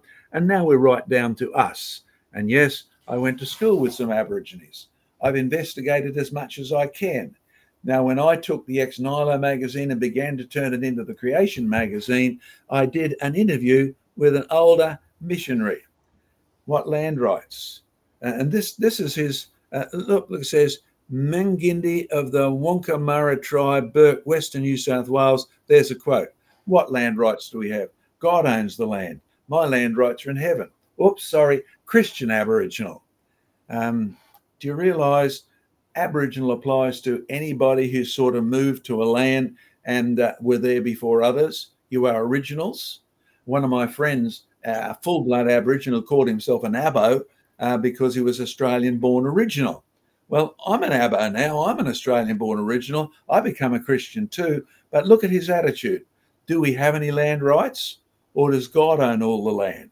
My land rights are in heaven. Reminds me of Abraham. I'm just a passing through that the Negroes turned into that spiritual. Now, I used to do all the artwork in the magazine. So there's my Aboriginal style of here is some of their ancestral stuff about how they got to be here, what happened since then. And look, a Christian Aborigine from Western Australia said much of the land rights arguments are reversal of the dominion God gave to man. If we want land rights because of sacred sites, sacred kangaroos, etc., then the land and animals have dominion over us. God made it the opposite to this. What's the principle? In the beginning, God made Adam and Eve. He made Adam in his image. He gave us dominion, Genesis chapter 1, Genesis chapter 2. We have the right to hunt the kangaroo, not just because God made it, but because in Genesis chapter 9, he authorizes us, in Genesis chapter 8 and 9 and 10, authorizes us to add them to our diet. Previously, we were only authorized to eat vegetables. It is God who has authorized even our diet, God who authorizes ownership. So if you are troubled by this referendum, then number one, you should start on your knees and pray for the politicians. But then again, that's not new. I believe we're told to do that, Diane. Pray for the kings and queens, yes, and all those in authority over us. You'd be amazed, including the collapse of communism, which really didn't come from political engendering. It came from Christians in Russia praying. Tragically, when you go to the centre of Australia, some of you mightn't be up on the fact that it's no longer called Ayers Rock. It's called Uluru. Actually, correction. I've been there. I've got the official government maps, and the official government maps call it Ayers Rock, Uluru. So don't be embarrassed by calling it, I'm going to visit Ayers Rock. But you will have noticed when you go over there, now they don't let you climb it anymore because of land rights, ownership, traditional values, etc. Why not? It's sacred to them. What's the background story? The big flood. That's where it starts. And the serpent actually swam with 8 people on his back right up onto the top of that rock, and they were saved. And that's why they're the original landowners. But the rock is sacred because their savior is a serpent. Now keep that in mind. It's very important, because when I was doing a program on radio the other day on this, someone says, we just need peace between the different racial groups. And I said, well, stop a moment. I said, Jesus said, I come to not bring peace, but to bring a sword, to divide fathers from sons, mothers from daughters, families from families over the issue of the truth. If I'm trying to counsel a man who believes the serpent is his savior, and I want to tell him about Jesus, who is the enemy of the serpent, sorry, I will not bring peace at all. There you are, close up. Because when I did the artwork for this section, I did an Aboriginal rainbow. Look at the sort of X-ray style. Look at the animals. And the Aborigine said, if you use the animals as our spirit ancestors, that's why they've got no real history, by the way. When you die, you are edited out of history. So they can't say we were here 10,000 years ago, 40,000 years ago. That's European history. That's European fudge history based on carbon-14 and things like that. That is not real history, and they don't have a real history either. Or they've got stories. In our schools today, the teachers were telling me with a school group I had the other day, the kids are not interested in history anymore. Or by history, they meant in 1066, here's who landed where, here's why King Harold got an arrow in the eye. They don't like that. They want Aboriginal history. Well, it's much easier. It's stories. Now, you may be able to extract some of the truth about the flood and the rainbow from these stories, but at the bottom, there's a serpent. Okay, that brings me back to this. What would you call those if you were in Sydney? What would you call them if you were in the centre of Australia? Unknown to most people, only about a third of Australia had returning boomerangs. The throwing boomerangs, well, they're the ones with the sharp point like I showed you. They're actually killing boomerangs. But the word boomerang is actually from the Durawell tribe just outside of Sydney. That's where Captain Cook and the others first encountered this and took those words back and made them famous. What would you call the killing stick? Well, important, we'll get to it. There's an Aboriginal North American. I took his picture down in Arizona, and you'll find that he was sort of guiding me to some dinosaur footprints. Yep, way out in the center there. But what's interesting, of course, is not only did Aborigines have boomerangs, or Aboriginal North American Indians did, because that's from the file, the archives in Arizona. You see the rabbit hunting? You see the throwing stick on the left-hand side? Despite the story that Aborigines invented this, and well, it's simply not true. They're the last people to keep using it. As soon as the American natives got 6 guns, they gave up boomerangs, much easier to hunt with. Good reference to boomerangs in Poland. Yeah, look, there's the original file, etc. You can look it up on our website. There's a Polish boomerang. It functions the same way as our boomerangs, even though it's a ritual type boomerang by the time you get to Egypt. There's the snake-headed one. But then Egypt's rather famous for having snakes involved in things. And notice the curved stick. It's actually used historically as a throwing stick for catching birds. It's also used as a killing stick. And you say, what's Egyptian soldiers got to do with that? Go up closer. Look what he's carrying. Now, how do I know that's a valid picture? Because I paid a small fortune to the Natural History Museum, the archaeological one in London, to get access to King Tutankhamun's stuff. You know, the famous boy king? Because look what they let me photograph in his coffin. Yeah, spears and all sorts of things, but boomerangs. Undeniably, the Aborigines are the last people to keep using boomerangs. There are many, many more effective ways to actually catch animals. Boomerangs, killing sticks, etc. Fascinating to think that boomerang has become the name of these all around the globe based on where Captain Cook touched down in Australia and the tribes we first encountered.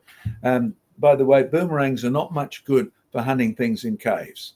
They're not much good for hunting things in a forest. So don't be surprised the Aborigines largely kept Australia burnt down because it helped them. The kangaroos, well, I mean, Australia looked like Buckingham Palace Gardens. It really did. Check the old paintings. It did not get covered by forest, and we don't have ancient forest in most places because the Aborigines kept it really manicured. It helped their hunting.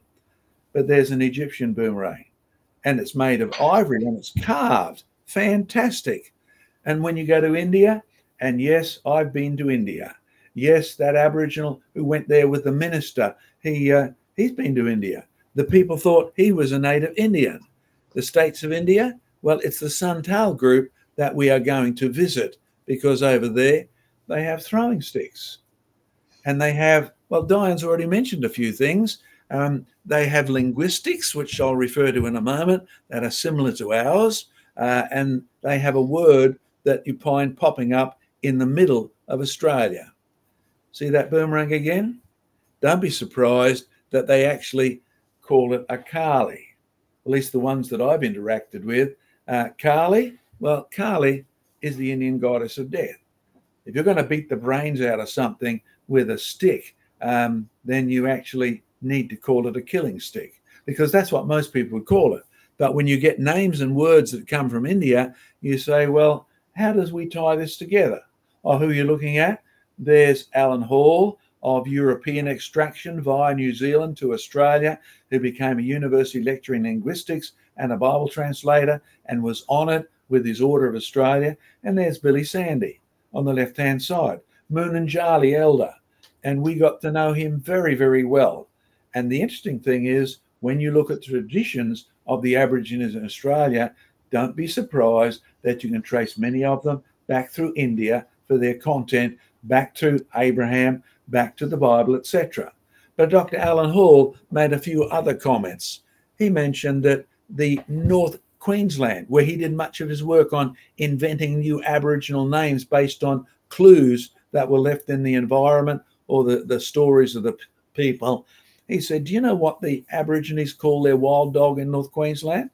I honestly didn't. I'd never lived up there. In my early days, my uncle owned a big sugarcane farm in the southern part of the north, and he had Aboriginals in their humpies down at the bottom of his farm. And so that was my first interactive experience with them. He said they called it a kucha. Top word. But then I was watching a program on Pakistan just last week, and I rapidly wrote it down. Really glad to see it because it talked about the wild kucha, the dogs they had. So you, beyond a shadow of a doubt, Pakistan, which is a new creation in terms of history because of the division of India after the British left there, still use the word the Aborigines use for their dog, or the other way around. The Aborigines still use the word that they bought from India. So not only do we have the linguistic evidence, the mythological evidence, you'd call it, about the first man. Get our Origin of Races, stream it or whatever, and you'll see our Origin of Races, Real Roots and History of Man. We have a whole racial series. We've spent a lot of time, money and effort interviewing these people. And on the East Coast, here's the story of the first man. The creator Biami took the red earth and he shaped it into the first man. And he had some dirt left over. So he made two women, and that was asking for trouble. I got a smile. The Aboriginal stories do have an interesting humorous twist to many of them. And then the story of the coming of death involves the creator's tree.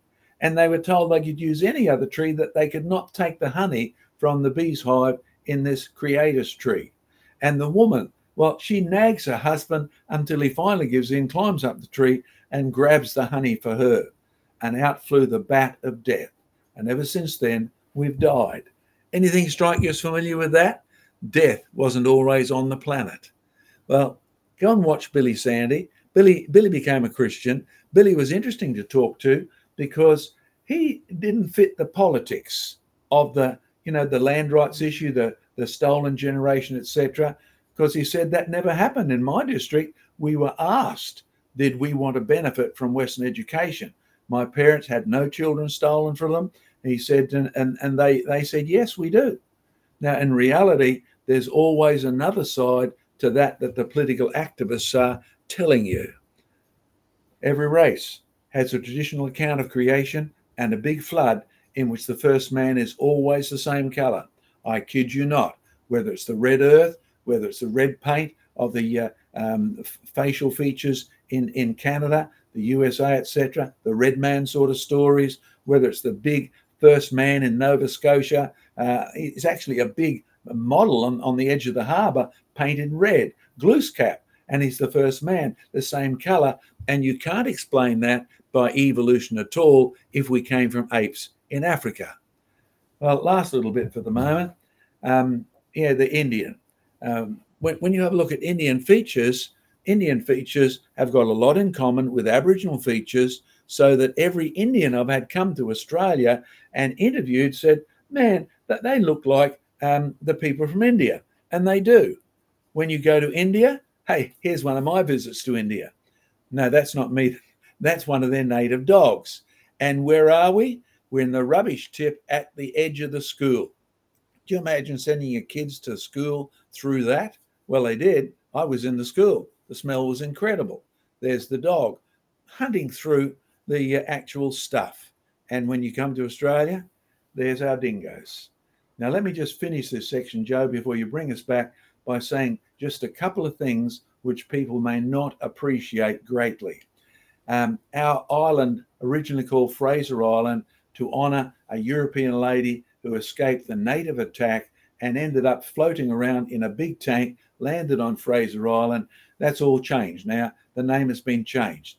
And they had a smoking ceremony in which they would breathe, waft the smoke over you to breathe into it. And they gave it the name of a spirit goddess. Now, the interesting thing is they've claimed all of those rights and they claim ownership. And the Aborigines I was talking to the other day say, this is all wrong. We don't own the land owns us. But when you go to the smoking ceremonies and you talk to Christian Aborigines about it, they don't want anything to do with it. Why? Because the smoke represents the ancestral spirits, demons, call it what you like, and they're inviting them in. Now, can I warn you, if you're an Aboriginal, can I warn you for Europeans, this is not where you want to go. And in fact, Di and I were talking, perhaps we need to think of another reason why the dingoes on Fraser Island have suddenly become so aggressive that they're actually attacking the European visitors now. Doesn't do much for the tourist industry. Joe, back to us. Okay, thank you very much. Let's bring that down. There we go. Oops, there we go. Thanks for that, John. We've got about 20 minutes left of the program. And by the way, for those who are watching, who've tuned in later, this is the last time that we're going to be doing a 2-hour program. To give you a bit of perspective, as we were explaining earlier, 2 things. Number 1, we're going to be shortening Creation Conversations to an hour and a half, but we are going to focus on content. So it's going to be a very content-focused program. So that means starting from next week, you need to be here when we start because we're diving straight into it. We're not going to be doing the ministry updates and the kind of stuff that we normally do for the first 30 to 40 minutes of the program. We're diving straight in to the content and then questions and answers. So we're going to continue with that. So get your questions in as we go. That's starting next week. And we will be doing the ministry reports as a separate program going forwards as well. Also, to announce the fact that we are also going to be doing a Creation Research TV, which is a 24/7 broadcast, which will be going out on our channels here on YouTube as well, which is a 24-hour live stream of all content creation research. So watch out for more information about that. That'll be starting on Monday, by the way. But going forwards, we're going to dive straight into content as soon as we begin on Creation Conversations. Well, we've got about 20 minutes or so, just slightly less than that, to do some questions and answer. So, Sam, I'm going to hand over to you to begin with any more thank yous that are needed, and then dive into some questions as well. All right. So as far as I can see, I don't think we have had any more thank yous to do, but we can certainly go into some questions. We've got one here from Shogiwa, who comes in with this question. Have things other than tools been discovered in those underwater locations? Brian?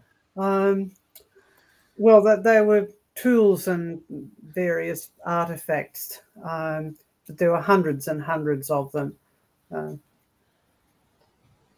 In the same way, like you find many tools on the bottom of the Doggerel banks and places like that, correct, Joseph?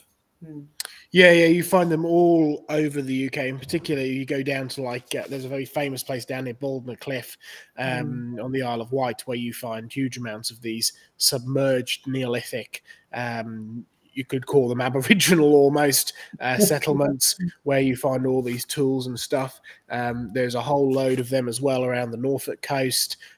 You'll find in between in the North Sea, so that's between the English coast, Norfolk coast, over to places like Holland and Denmark.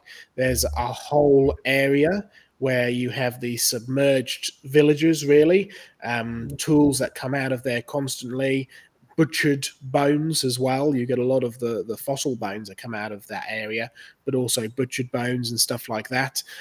So it's really a big grassland plain, which is where people were living and settling before it became very rapidly flooded.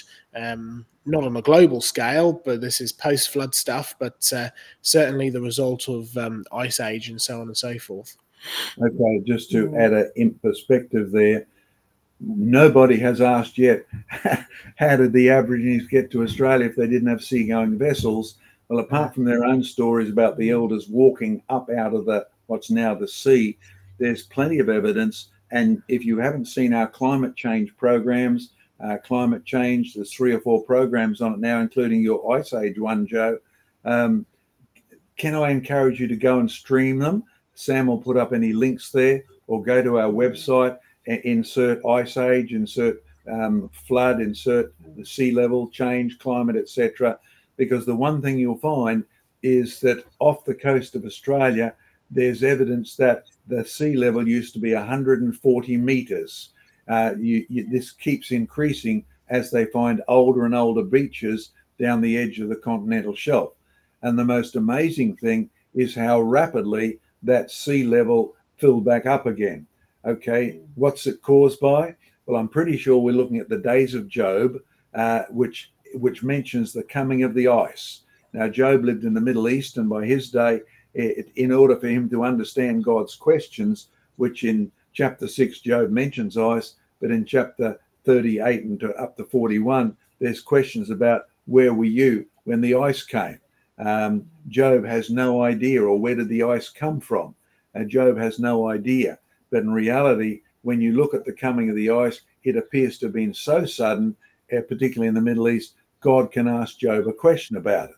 Now, no tribe around the planet that I've investigated has a story about where the ice came from. But what we do have is several stories around the planet about the sea level being lower, the evidence of the tools, etc., the evidence of geology. It was 140 meters lower. And if you redo your map, you drop the sea level 140 meters and you can nearly walk, except for a few little spits you have to cross between Asia and Australia, or between Australian mainland and Tasmania. And you find even still the trees going down those slopes. We've got them all out here in Moreton Bay. Go under, see this forest on the bottom of what's now the seafloor. But the reality is the water returned really suddenly. You didn't have time to pick up your stone tools and run. And the best source of information on that one that people would regard as credible is David Attenborough, because he came to Australia to interview the Aborigines and talk about them in North Queensland. And they have a story that says they used to live way out there, meaning past the Barrier Reef. Way out there was a flatland, way out there was plain. You know, the coastal underwater area like your area and Dogger Banks and that, and they lived out there. Then the sea came in and basically chased them in. So in that tradition, right, even if you thought that was 40,000 years ago, the Great Barrier Reef was not there. Now, all of our evidence tells us it was not there 4,000 to 5,000 years ago.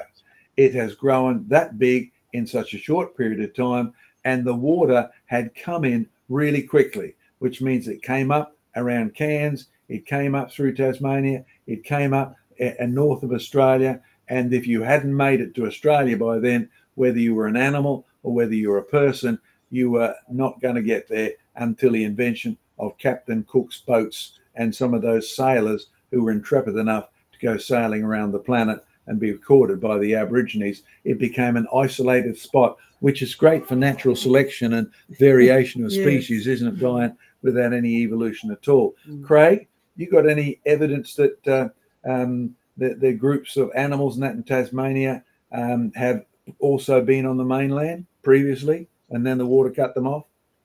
Well, there's no way that some of the animals like the kangaroos, Tasmanian devils, Tasmanian tigers, thylacines, and so on could have made it without walking. Another really interesting thing that these West Papuan missionaries raised was that they've got two names for wild dogs, and one of them they call Owo, and they're a really wide-mouthed dog, apparently, according to their sort of traditions. And it's known that thylacines are found in Papua as well. So the thylacines, there's even a fossil record that they've been from Papua right down through Australia and into Tasmania. So they've clearly walked. And but another interesting fact too is that there was an estimated only 3,000 to 5,000 Aboriginals in Tasmania when Europeans arrived. So that suggests a couple of things, that they didn't handle the cold down here that well, that disease or war or something else kept the numbers right down. But if they've been here for 60,000 years, you would otherwise expect their population to be much greater than just 3,000 to 5,000. I'll throw one thing in there, which again won't be popular, but I'll phrase it with a reference to my own people who came from Scotland and used to paint themselves blue. Hence, one of the movies on Wallace is fairly accurate in terms of face color, but not at the time he was around. We used to, every year on the last day of October, eat and sacrifice a fair portion of our kids to appease the spirits. We did that up until the Christian missionaries came and basically converted us through the gospel, and then chopped down all those sacred trees. They didn't wait for a government council or anything. They went ahead and said, you can't do this. This is pagan. And so my nation was changed radically that way. Now, to update you with the Aborigines in Tasmania, as unpopular as it is, we've got the court records of sailors marrying the women because the women were very happy to get away from their culture. Yes, you heard me correctly, because Aboriginal culture, if a drought had come, they would sacrifice the babies and keep the dogs. The babies could not hunt. The babies were detrimental. The cold would have obviously created the situation like that. But in reality, when you actually have a culture which does things like that, please don't expect God to bless it. That's why Daniel told the king, repent and maybe God will bless you. So you and I need to take into consideration that if we have a culture on the mainland or in Tasmania who exalts the serpent above all, and you know very well that the serpent is actually the devil, then you need to tell them. You don't need to encourage them to imbibe the ancient spirits. You need to say, guys, this is going to be to your detriment, not to your benefit. So please listen. And we need to be very careful because my son has confirmed he's doing a science degree of all things in an Australian university, and he's required to do Indigenous studies as part of that. And he's just been learning that the smoking ceremonies and so on are designed to try and bring the spirits of the land back in and to get rid of the white man god. He's actually been told that? Yes. Good. get a quote and get it sent to us, because I've observed that. That is my observation, but I've not heard a university put that in print. So we need that, Greg. Yeah, I've asked him to keep records. Yeah. Good stuff. Yeah, excellent. All right, let's have another question there, Sam. If there's another one of it going. Yeah, we do. We have got our first question over from Rumble. So thank you very much for sending that in. I'll just put that up on the screen. That's the wrong one. There we go. It's a question from the RGS. Do you guys? This is a two-part question, so I'll stick up the second part in a second. Is it up on the screen, Sam? It is, yes. Oh, I can't seem to see it. That's all right. That must be me. Do you guys believe in the Great Reset period? Like we have all done this before, and humanity has reset itself once before, and we are on the brink to do it again, i.e. Atlantis and Tartaria. Even the ancient Egyptians, it has been proven that the pyramids are older than we think they are, and the Sphinx is much older as well. So did humanity reset itself already once? I'll throw in a few thoughts to start with. For those of you who say the pyramids are older than we think they are, you need to realize they're made of fossil limestone material, which has got giant bugs in it compared to the present day.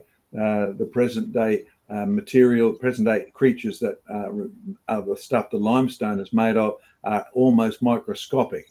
In the pyramids, they're rice grain size.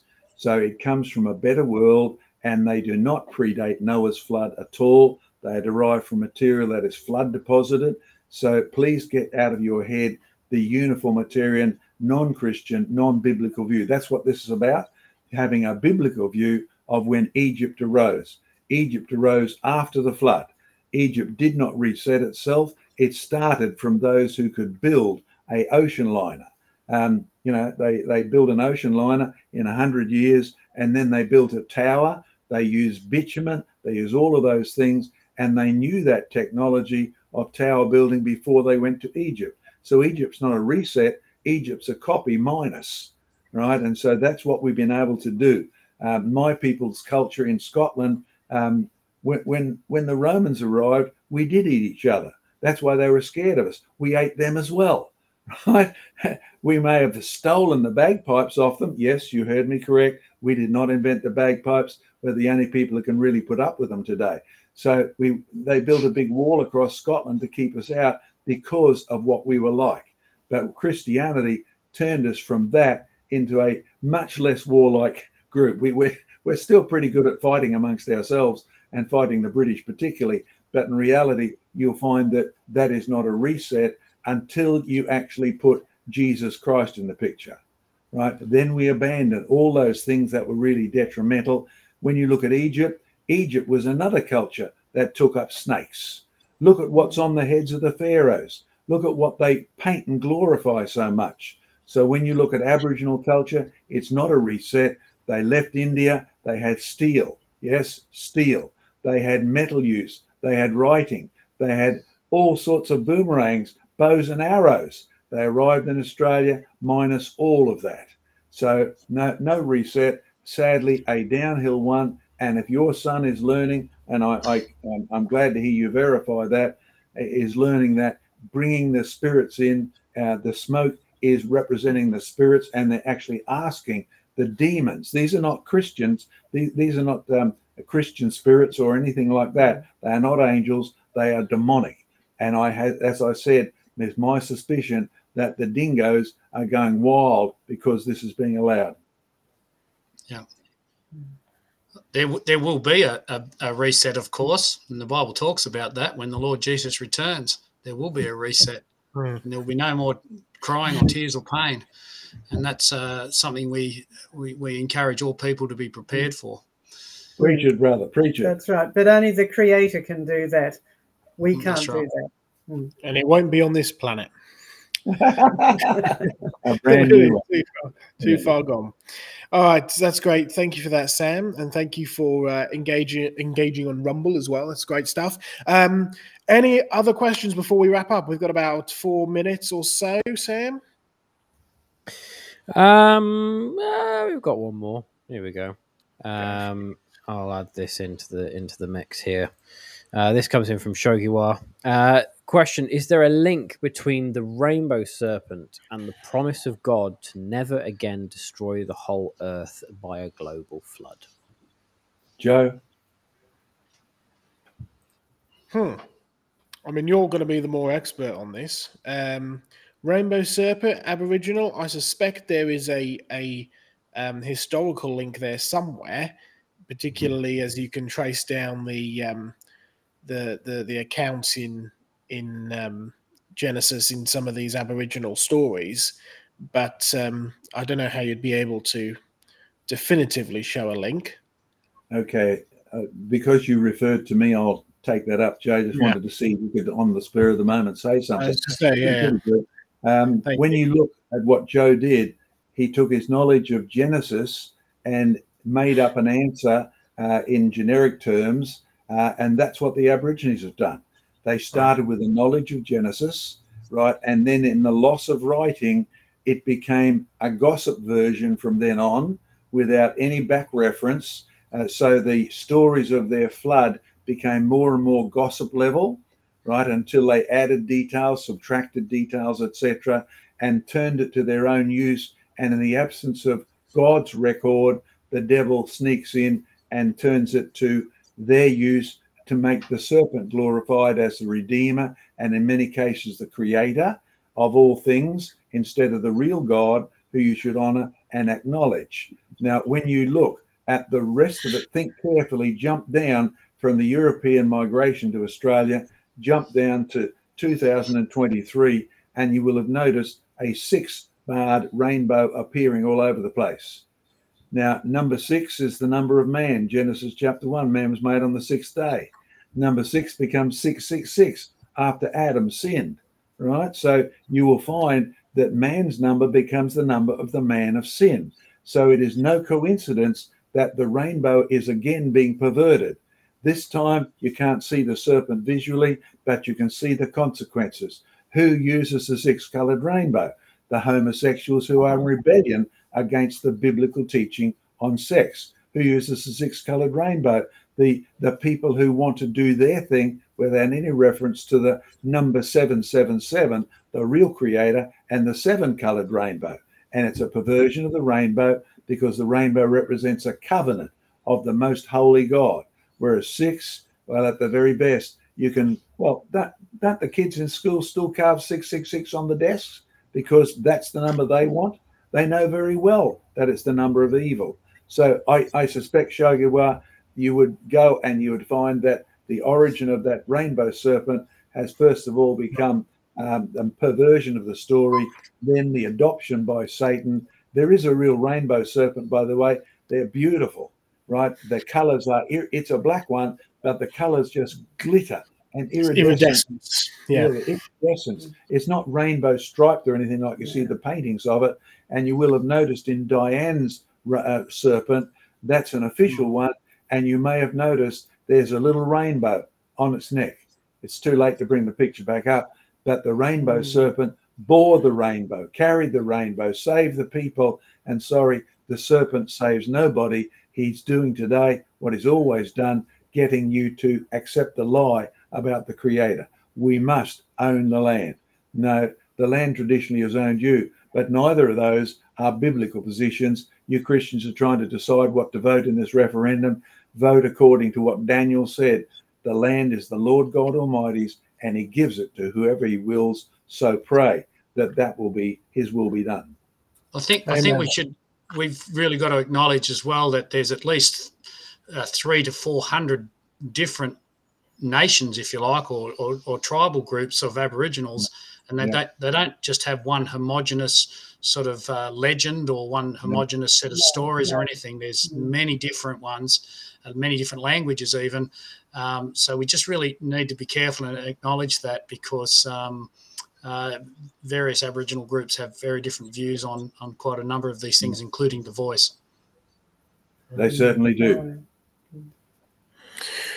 All right, great stuff. Well, it's about time that we wrap things up, folks. And a reminder, by the way, it's not that we're trying to do less conversations. It's actually the opposite. We're trying to get it back to the original concept rather than doing lots and lots of segmented bits, which is really what Creation Conversations ended up being, us all doing our own little thing for a while. We're trying to get back to a singular topic which we all present and discuss and get that content out there. So the ministry reports are still important. We'll be putting out the ministry reports as a podcast interview type situation. We'll be doing the evidence news reports again with Diane and myself, but it's really trying to get Creation Conversations back to that original concept of Creation Conversations, right? Conversing around a topic. So if anything, we're going to try and push a more sort of concise and specific amount of content through the Creation Conversations that we're doing. So yes, as a reminder, from next week we will be doing an 1.5 hour broadcast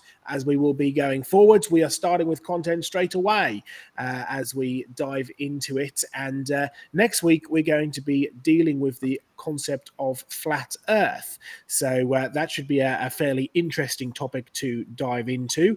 John, am I right in thinking you may not be here next week? Is that right? That's liable to be correct, because that's the day our museum opens. Diane's got a good section. Glenn's got a good session on preparation.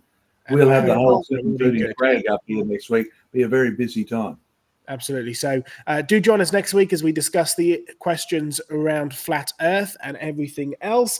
And a reminder that on Monday, and watch out for this, on Monday we will be going live with our first ever Creation Research TV channel, a 24/7 broadcast of all content creation research. So watch out for information about that, and join us on Monday at 9 p.m. UK time as we launch that. That's sort of mid-afternoon for you in the States. And that's on our YouTube channel. That is just on so our YouTube. you guys are fully aware, it's on our YouTube channel. So don't be confused. It's only going to be on YouTube. It's not going to be on Facebook or anything like that. It's exclusively on YouTube.